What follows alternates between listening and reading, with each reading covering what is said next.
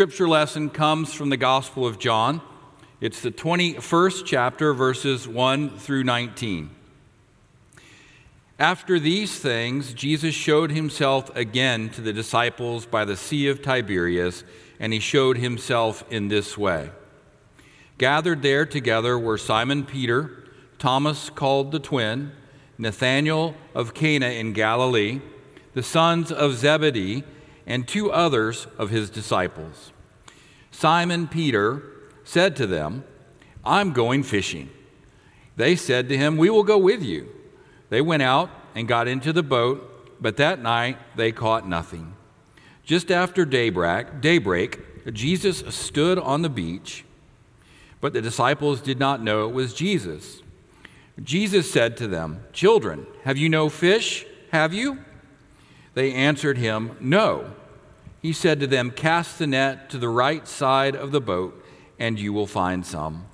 So they cast it, and now they were not able to haul it in because there were so many fish. That disciple whom Jesus loved said to Peter, "It is the Lord." Then Simon Peter heard that it was the Lord. He put on some clothes, for he was naked, and he jumped into the sea. But the other disciples came in the boat, dragging in the net full of fish, for they were not far from the land, only about 100 yards off. When they had gone ashore, they saw a charcoal fire there with fish on it and bread. Jesus said to them, "Bring some of the fish that you have just caught." So Simon Peter went aboard and hauled the net ashore, full of large fish, 153 of them. And though there were so many, the net was not torn. Jesus said to them, "Come and have breakfast." Now none of the disciples dared to ask him, "Who are you?" because they knew it was the Lord. Jesus came and took the bread and gave it to them, and did the same with the fish. This was now the third time that Jesus had appeared to the disciples after he was raised from the dead. When they had finished breakfast, Jesus said to Simon Peter, "Simon, son of John, do you love me? Do you love me more than these?" He said to him, "Yes, Lord, you know that I love you." Jesus said to him, "Feed my lambs." A second time he said to him, "Simon, son of John, do you love me?" He said to him, "Yes, Lord, you know that I love you." Jesus said to him, "Tend my sheep." He said to him the third time, "Simon, son of John, do you love me?" Peter felt hurt because he had said to him the third time, "Do you love me?" And he said to him, "Lord, you know everything. You know that I love you." Jesus said to him, "Feed my sheep. Very truly, I tell you, when you were younger, you used to fasten your own belt and go wherever you wished. But when you grow old, you will stretch out your hands, and someone else will fasten a belt around you and take you where you do not wish to go." He said this to indicate the kind of death by which he would glorify God. After this, he said to him, "Follow me." So just want to take a look back at verses 29 and 30 of chapter 20. If you go back and look at it, it sounds like a conclusion. It says, we have written these things, or I have written these stories down, and Jesus has done many other things that are not written in this book, but this is written so that you may know. It sounds kind of like a conclusion. And many scholars advocate that the 21st chapter of the Gospel of John was a later addition, that perhaps it had come about as a result of rumors and not truths about the resurrected Jesus. Maybe something about, they don't know what they're talking about, they just think they saw him. Or, it was a ghost, it was his spirit, but he wasn't really there in body. And so the text that we're reading today can really be broken into two really distinct areas. The first is the realistic Jesus, the real resurrected Jesus. I mean, they're making that point. A second point that's part of our first group is the importance of Peter. Peter in the Gospel of John in particular is lifted up as really being sort of the leader among the disciples. And then the second part of our text today is that question that Jesus asks of Peter, and then he really asks of all of us. Do you love me? So let's take a look at the first section of it.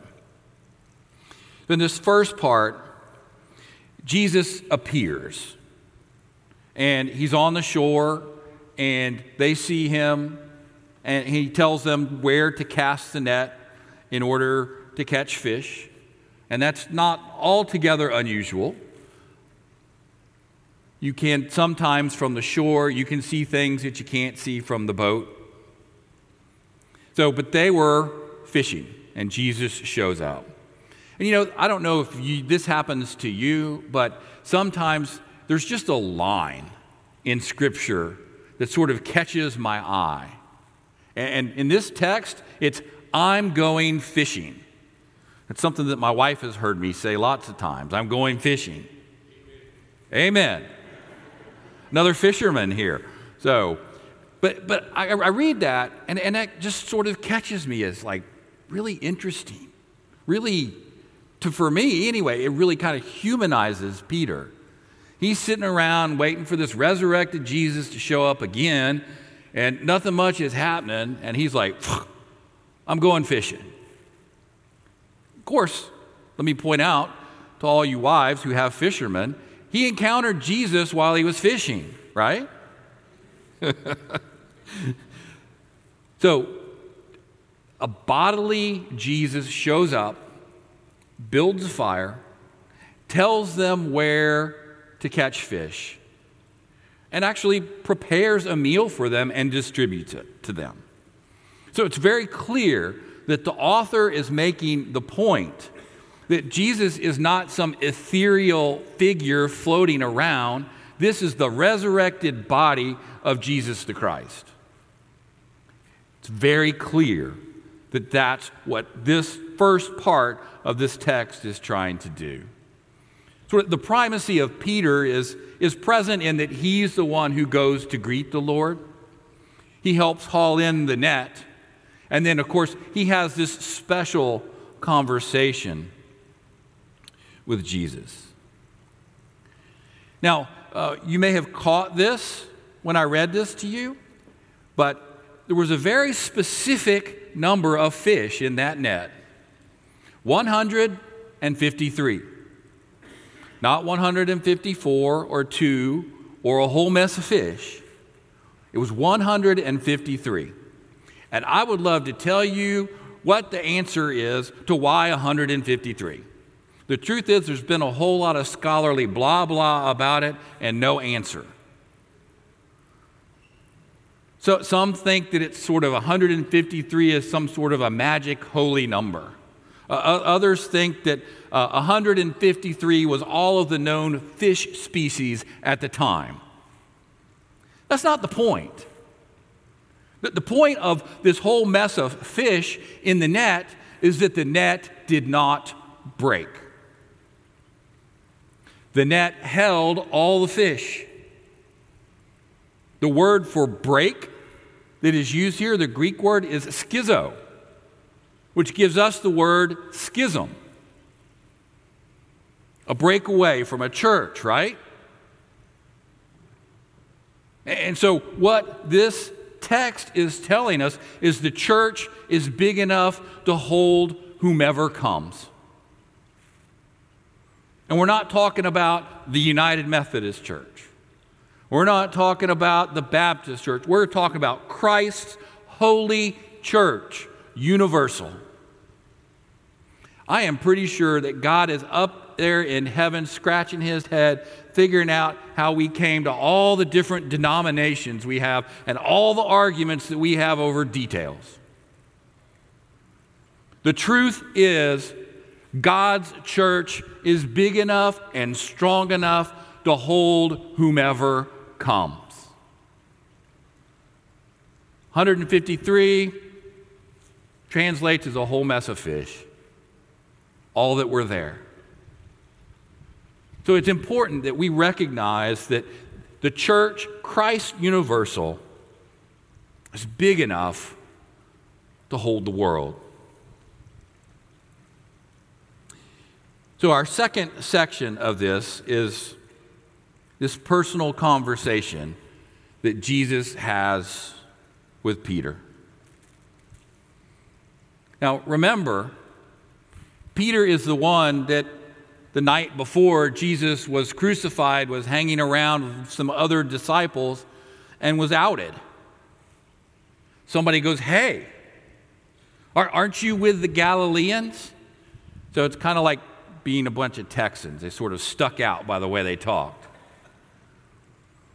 They said, "Hey, aren't you with him, with Jesus?" And Peter says, "No, I'm not."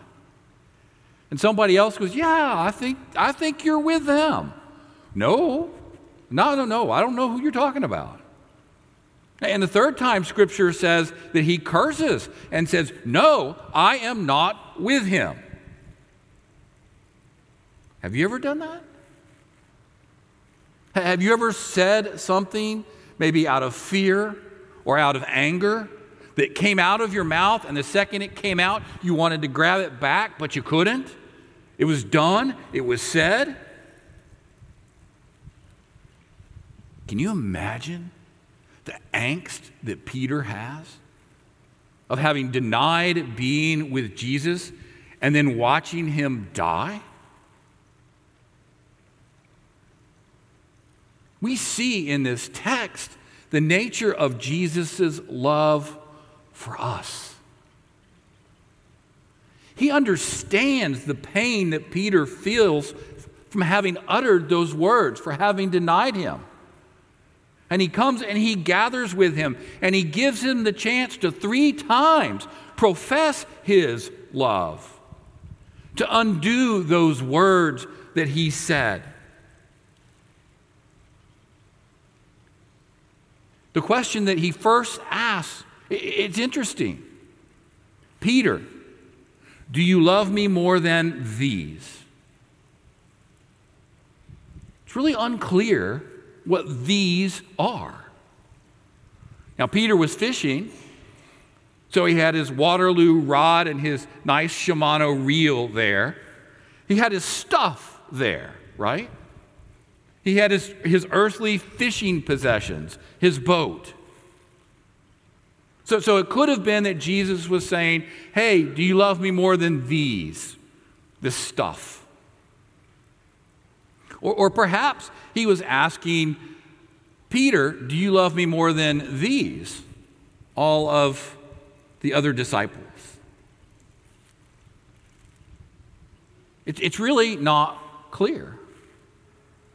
But to me, the understanding of Christ's love, the understanding of what it means to be a follower of Jesus, I think it was both of those. "Peter, do you love me more than your earthly possessions, your fishing stuff, and do you love me more than these?" He's asking, "Peter, am I the most important thing in your life?" And Peter says, "Yes, Lord, I love you." And we see in Jesus' response to that another part of what it means to be a follower of Jesus. Not only is Jesus a priority in our life, but Jesus is going to have something for us to do. Feed my sheep. Tend my lambs. So Peter has professed his love for Jesus, and Jesus has given him a task, something to do. To be a follower of Jesus means exactly that Jesus is the priority in my life, and I will do what he asks me to do. Now, I know it's Mother's Day, and it might feel weird to hear this, But Jesus is supposed to be number one in your life. Now, all of us, our culture tells us, no, family first. That's wrong. We've got it backwards. I can tell you from my personal experience in my life, when my relationship with Jesus is first, when it's the priority in my life, every relationship I have is better. It feels weird. I mean, as a dad sitting here looking at my daughter, it feels weird to say, I love Jesus first. But that's what it means to be a follower of Jesus. And then in verse 18, he says, you're going to stretch out your arms. He's reminding Peter that in your case, there is a price that's going to be paid for you following me. And you remember, tradition is that Peter was crucified upside down because he was not worthy to be killed in the same manner in which his Lord was killed.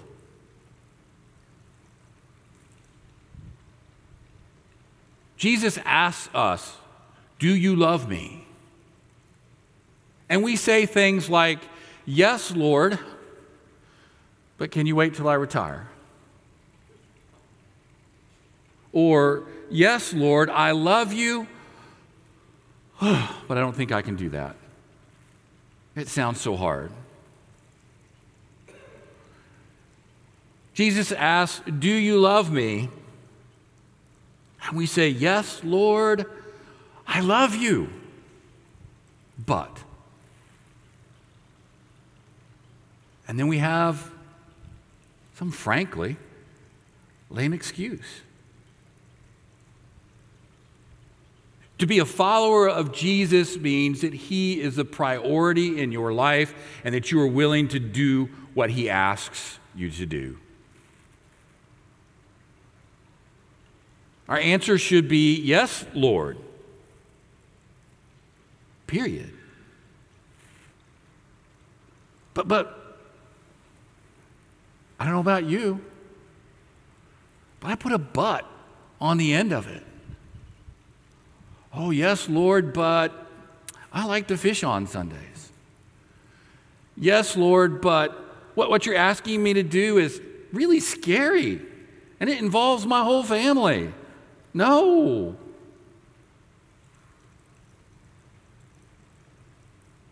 In your life, how are you saying, yes, Lord, I love you, but? We all do it. I challenge you to just answer, yes, Lord, I love you.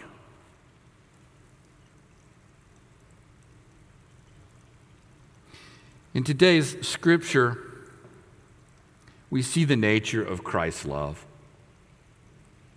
We see a resurrected Jesus that chose to die that you might be forgiven.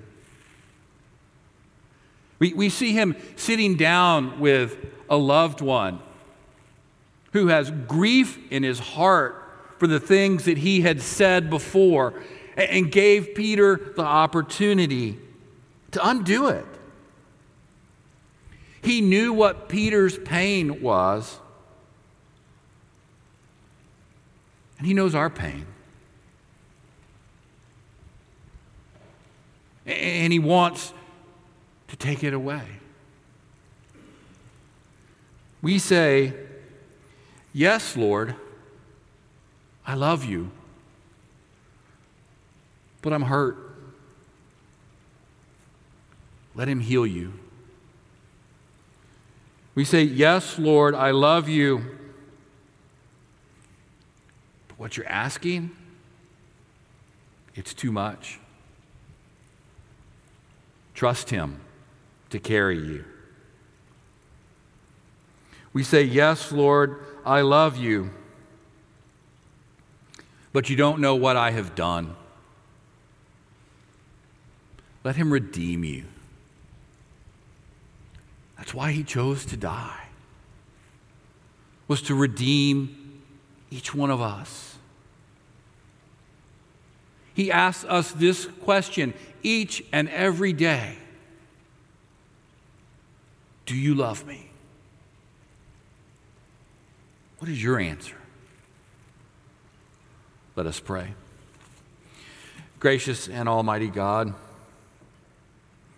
we gather in this place and we hear you asking the question, do you love me? And we try so hard to say, yes, Lord, I love you and I will do whatever you ask. But we hold back. We don't invest fully. Perhaps we just want to keep our finances a little closer. Or perhaps we're a little too protective of our time. God, help us to have the courage to say just simply, yes, Lord, I love you, and I will do what you call me to do. Father, please take this desire to hold ourselves back away. Allow ourselves to give ourselves fully to you, that we might become the kind of disciple that's worthy of the gift of grace that you give us. Help us to be beacons of your love and your grace for all in this world to feel. We pray this in Jesus' holy name. Amen.